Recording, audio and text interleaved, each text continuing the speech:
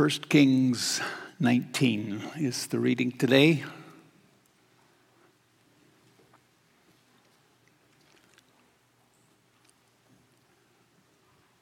You follow along in your pew Bible.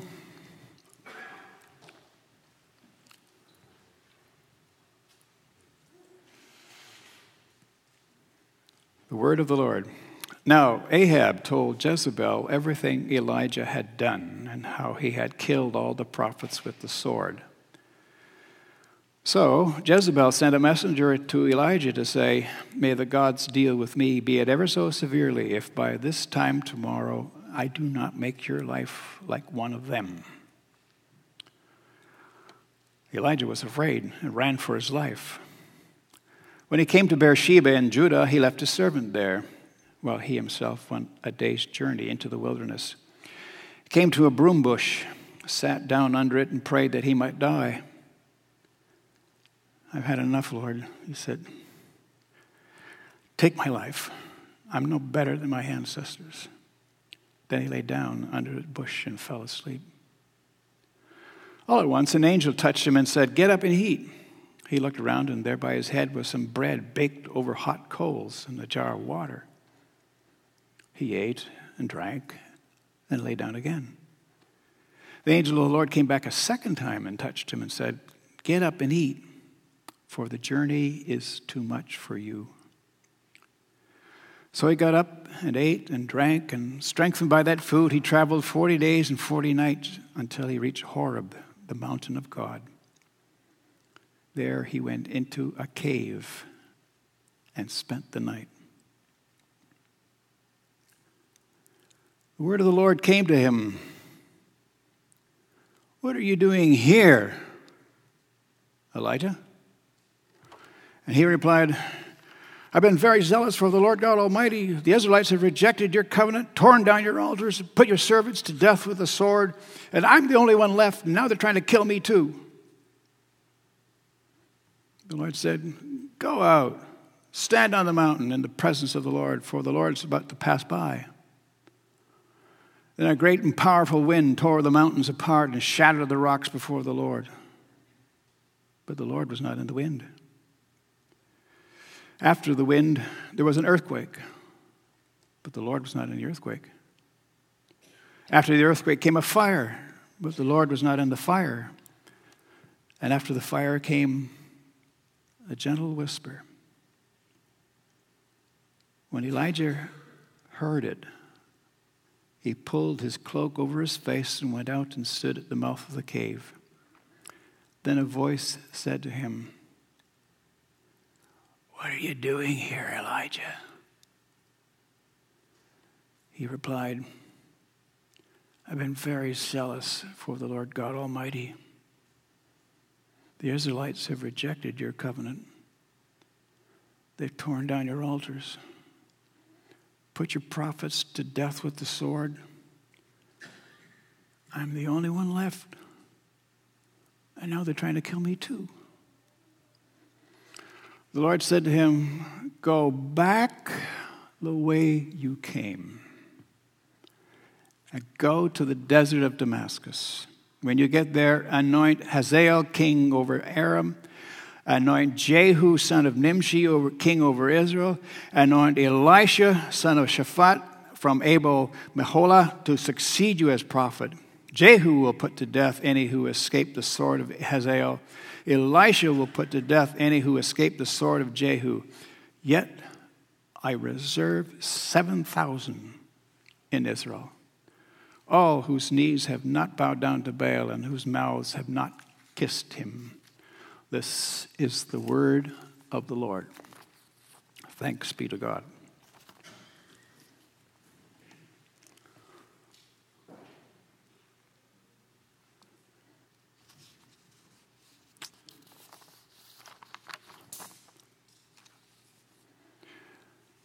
Reverend Keith Manis is a pastor in the CRC. His last charge was East Saugatuck, Michigan.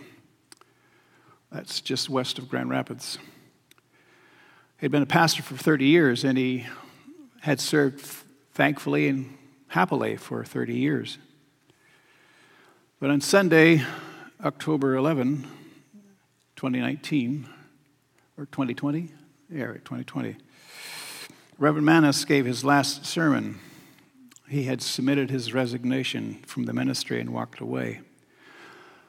The last 3 years of his ministry in East Saugatuck were very, very difficult because of the poisoned political environment in those years in the previous administration in the United States. The environment of the fellowship was breaking down. People were divided between different persuasions, and the COVID pandemic didn't help. They're very arguing about vaccines and masks, and try as much as he could. Reverend Manus could not be heard for his preaching. He tried to bring the congregation to stay inside the gospel of Jesus Christ, but he was not heard. Reverend Manus felt gutted. It was as if the church and nearby churches had abandoned their role of the bringing of good news. Reverend Manus understood the role of the church to be the conscience of the nation. The conscience of the nation. And now it seemed that Reverend Manus had been reduced to being the conscience of the church. And his decision to resign came with great regret, great pain, and great sorrow. And as the Chicago Tribune and New York Times related the story, came with a great deal of tears. He was aware that the church that he loved and was serving was marching to a different drummer, and he could not bear to be a part of it. Well, Reverend Manus was not the only one servant of God who had walked away from his calling, and he won't be the last. He has a much older forebear in the Old Testament prophet Elijah, a comrade in harness. His name is Elijah. And his name, translated from the Hebrew, means, "My God is Jehovah." His name is his mantra. His name invites a challenge. You meet somebody who says, "My God is Jehovah," implying a challenge. Who's your God? And he was a man just like us, but he was on fire for the Lord. He was called by God to be a prophet, to be the conscience of the nation of Israel during a time of great apostasy under Ahab and Jezebel and the worship of Baal. And he was holding Israel's feet to the fire, and I picture him as a firebrand. He had a Dutch face, always looked angry. And he was one who spoke the word with fire and conviction, holding Israel's feet to the fire. And Ahab called him the troubler of Israel. And of course, anyone who challenges you for your religious and moral conduct is going to be a troubler. Your conscience will be troubled. Scripture says of Elijah that he would be the one to prepare the way of the Lord. He was the one who was going to turn the hearts of the fathers to the children, meaning wanting to pass on a spiritual legacy, but it was breaking down. And this troubler of Israel had a confrontation with the prophets of Baal. Well, Elijah would be remembered as this great prophet of Israel of old. He is honored and revered in the Mount of Transfiguration story where Jesus appears with Moses and Elijah on the Mount of Transfiguration. Moses is the representative of the law, and Elijah is representative of the prophets. And with Jesus there, the law, the prophets, and grace and good news, these founding fathers of the relationship of God's people to God himself. Well, Elijah came off a very difficult moment, the hour of decision. Where are we here?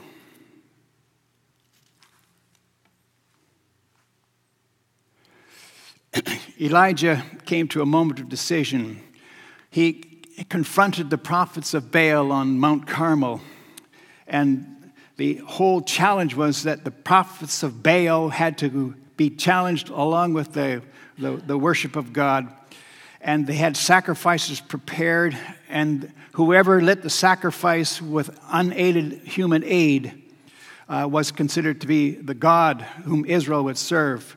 And when Baal went first, he was invited to do his thing by the prophets of Baal, but there was no fire, there was no thunder, there was no lightning, nothing happened. Of course, the clowns of Baal could not bring it to pass, and then Jehovah takes his turn, and fire falls down on the water-soaked sacrifice, the wood and the stones, all consumed, a complete and dramatic display of the power of God. And all the people shouted out loud, "We will serve the Lord. Jehovah is God. Jehovah is God." And I can imagine Elijah exhausted, but still brimming with hope. Finally, hallelujah, there's going to be a revival. God's people have had their hearts turned. They're going to go back to Jehovah. We don't know how long it took, but it seemed like the revival wasn't very genuine. The bars stayed open. The prostitutes still walked the streets. The casino stayed open. The altars to Baal were still left up. And Jezebel, the queen, sent Elijah a message. "I am going to put a bounty on your head, and may the gods deal so severely with me if I don't make you dead, like the prophets of Baal you killed." And Elijah, a human being just like us, panicked, disillusioned, exhausted, broken. What's the point? Revival isn't happening. Nothing is coming. No one's come to my defense. It's as if Baal has come back from the dead with a vengeance. And Elijah did what servants of God often struggle with. I'm quitting. What's the point? I'm not getting anywhere. I just want my life to an end. So, the relationship of God and God's people was breaking down. The divorce was imminent. And where do you go when your relationship comes to an end? When your relationship unravels, where do you go? And for Elijah, you go to where it began. You go to where it was first inaugurated. You go to where God married his people and made his promises to them, and they made their promises to him. Mount Horeb, known in the Bible also as Mount Sinai.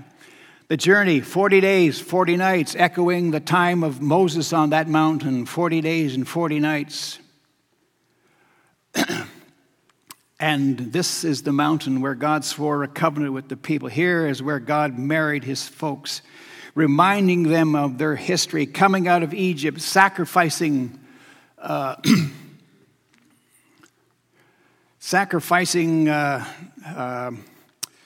the people of Egypt so that the Israelites could go free. He carried them out on eagle's wings. He gave them a grand vision of a life together, God and his people, his treasured possession, and offering them a breathtaking vision of what they could become, a kingdom of priests. A kingdom of priests.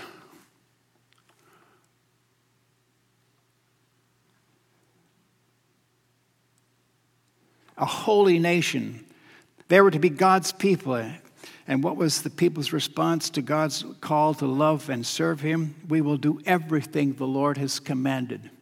We will do everything that you have asked of us. We are yours. We are your people. And Jehovah is our God.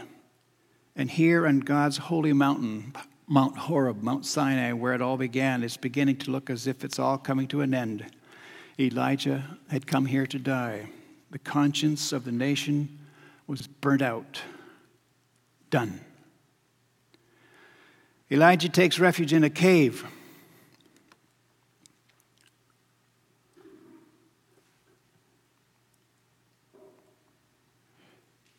Elijah takes refuge in a cave, and he's waiting. Waiting for what? Well, this is God's holy mountain, and God discovers his prophet there. And God has a way of asking questions which bring out a confession. You know, the kinds of questions that God would ask of Adam and pulls out a confession. Adam, where are you? And of Cain, where's your brother? And of Jonah, have you a right to be angry? And here, now, Elijah, why are you here? The emphasis on that word here. Why are you here, Elijah? So far from where you are supposed to serve. Why are you here? And then the floodgate opens up, and Elijah just pours out the pain in his heart and his lament. I've been zealous for you. The covenant that I've been struggling to preserve is breaking down. I've been rejected. Your covenant has been rejected. The people are killing your prophets. They're coming after me. They've broken down your worship centers. Your altars have been broken down, and the altars of Baal are left up. And now they're coming after me. They've killed the prophets, and I'm the only one left. I'm the last man standing. And at the risk of reading into the text, Elijah isn't telling God something God didn't already know. Behind Elijah's lament lies this deep, deep anxiety. When a relationship is unraveling, when it's breaking down, and you feel like quitting and walking away, you go to where it started, and you have to ask the other party, are you still in? Are you quitting? Lord, your people have given up on you. Are you giving up on your people? That is what I'm reading behind the lines of Elijah's lament. Here is absolute refusal to honor the Lord, rejection. Is God going to stay with his people? And then comes this command to Elijah from the Lord, stand on outside and pay attention. This is the mountain of God, where the covenant was first sworn, where God promised his people that he would be their God and take care of them. And the same natural phenomenon that occurred when that first covenant was made is repeated. There was a fire, there was a wind, and an earthquake. All reminders of what happened when Moses struck the covenant. And then came the voice. But now, a still small voice. It's an interesting word, the still small voice. It's the same word used in the Song of Songs when a husband and wife have conversation on their pillow. I'm going to ask for a show of hands how many do that kind of talking. You know, the sweet things you say into each other's ear. Pillow talk. It's that soft tone of voice. And interestingly enough, if someone speaks to you in a whisper, you respond in kind with a whisper. The whisper lowers the temperature, lowers the emotion. God speaks when the heart is quiet. At 4 a.m. in the morning, the whisper comes in the quiet of the night when you can hear your heartbeat. As a pastor, I can identify with Elijah's lament. In ministry, frankly, it's very difficult to see progress. If I was building houses or laying brick or fixing cars, you can measure progress. But when you are asking people to make progress in their righteous living and in their conduct and in their enthusiasm for the things of God and for bringing the good news into other people's lives, it's hard to measure success. Hard to see progress. We were at a pastor's retreat some time ago, and we had a time of sharing of struggles in ministry, and a young pastor stood up, and I could just see on his face that he was just struggling to control himself, and he says, "I am so full of bile, vinegar. The people that I'm serving are so mean-spirited and quarreling over minor issues. They're not motivated. They're hungry for this world's toys." And you could just hear it that he was broken and hurting and wondering, is it worth it? Is God still with the program? And I can imagine God listening to his hurting Elijah.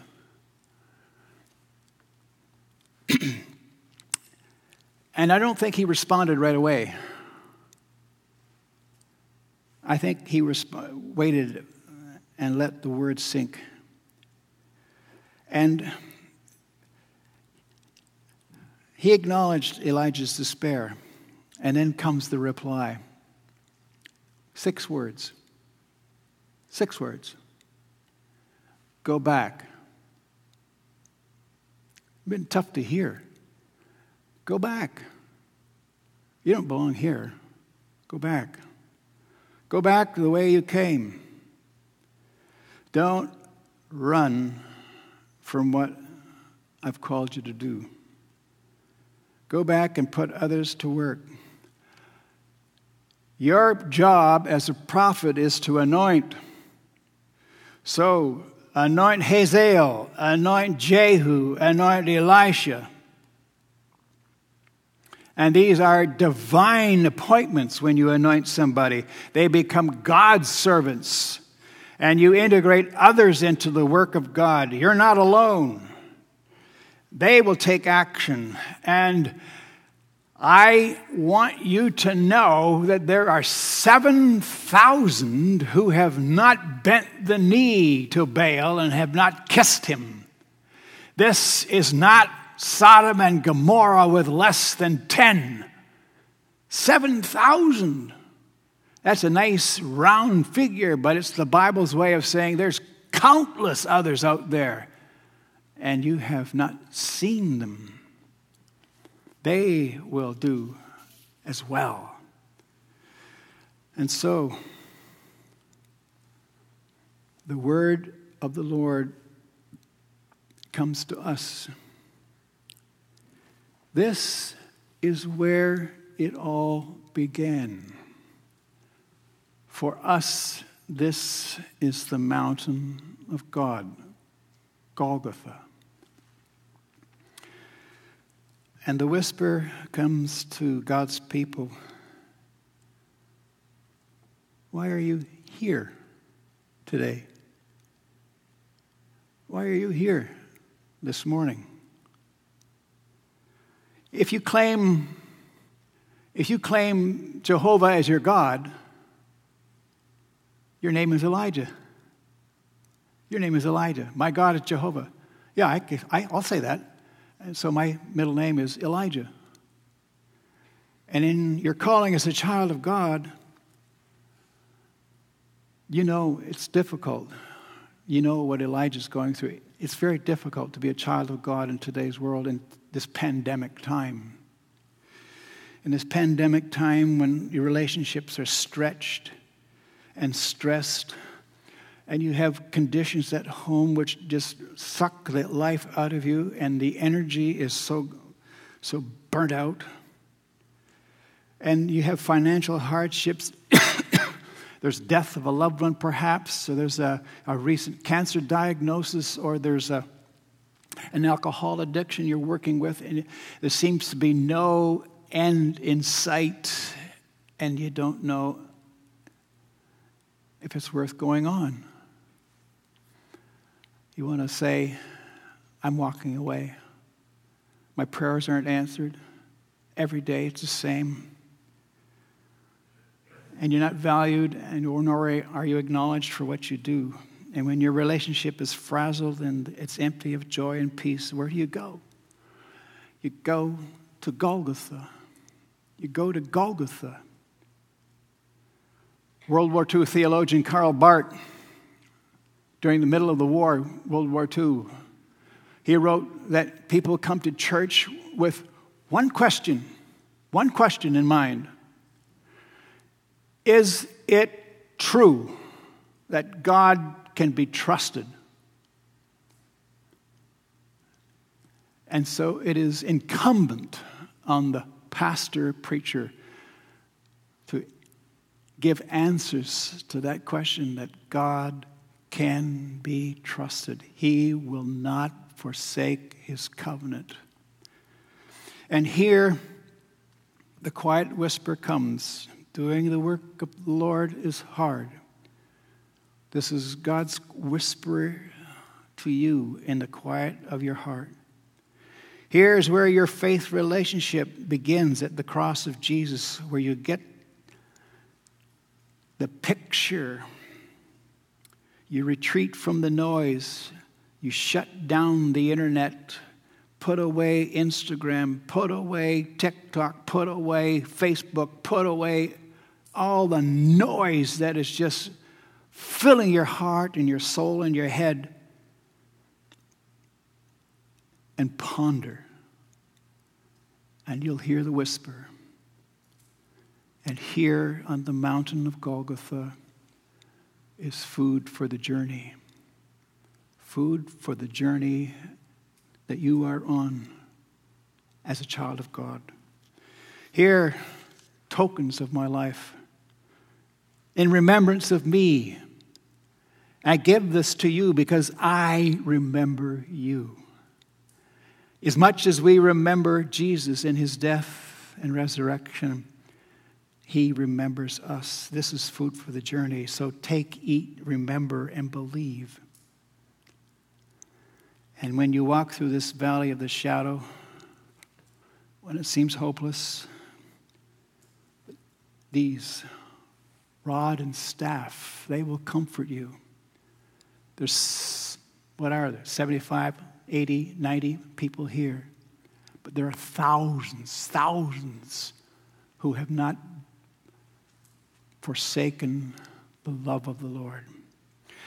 And when it's hard to pray, and when there's no tears, then you have to sing. And the one who sings well prays twice. The heart is renewed.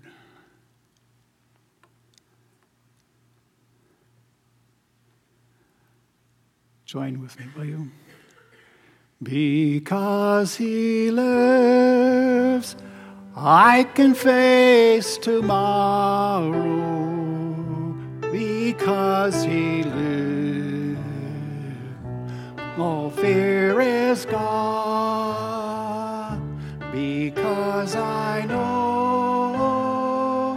he holds the future, and life is worth the living just because he lives. Let's pray.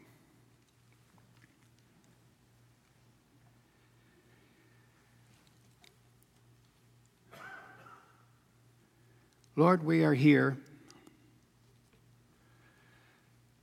Some of us are here with this real need to be reminded that you have not forsaken your people, that you are with them walking the difficult road that they have, that your promises are forever sure, that nothing will ever separate us from your love that's in Christ Jesus. We are here to be reminded, and we have in front of us the food and drink for the journey, body and blood of our Lord. We are reminded as we worship together that we are not alone in our journey. There's more than 7,000 the world over who honor you. And there are so many others who are doing the work of the Lord, and we acknowledge their work, and so we draw strength. And so you call us, Lord, to remember and believe that we are remembered. And this is the amazing thing, Lord. You have faith in us. You have hope in us. Otherwise, you wouldn't call us to do the work that is close to your heart. And the work you call us to, you will give us strength to do it. And so we go, arm in arm, shoulder to shoulder, knowing that our labor is not in vain. And the good work that you began, you will bring to completion at the day of Jesus Christ. That's our note of joy. That's our note of hope. And we strengthen the weakened knees. And we are blessed. Thank you, Father, for keeping covenant. In the name of Jesus, amen.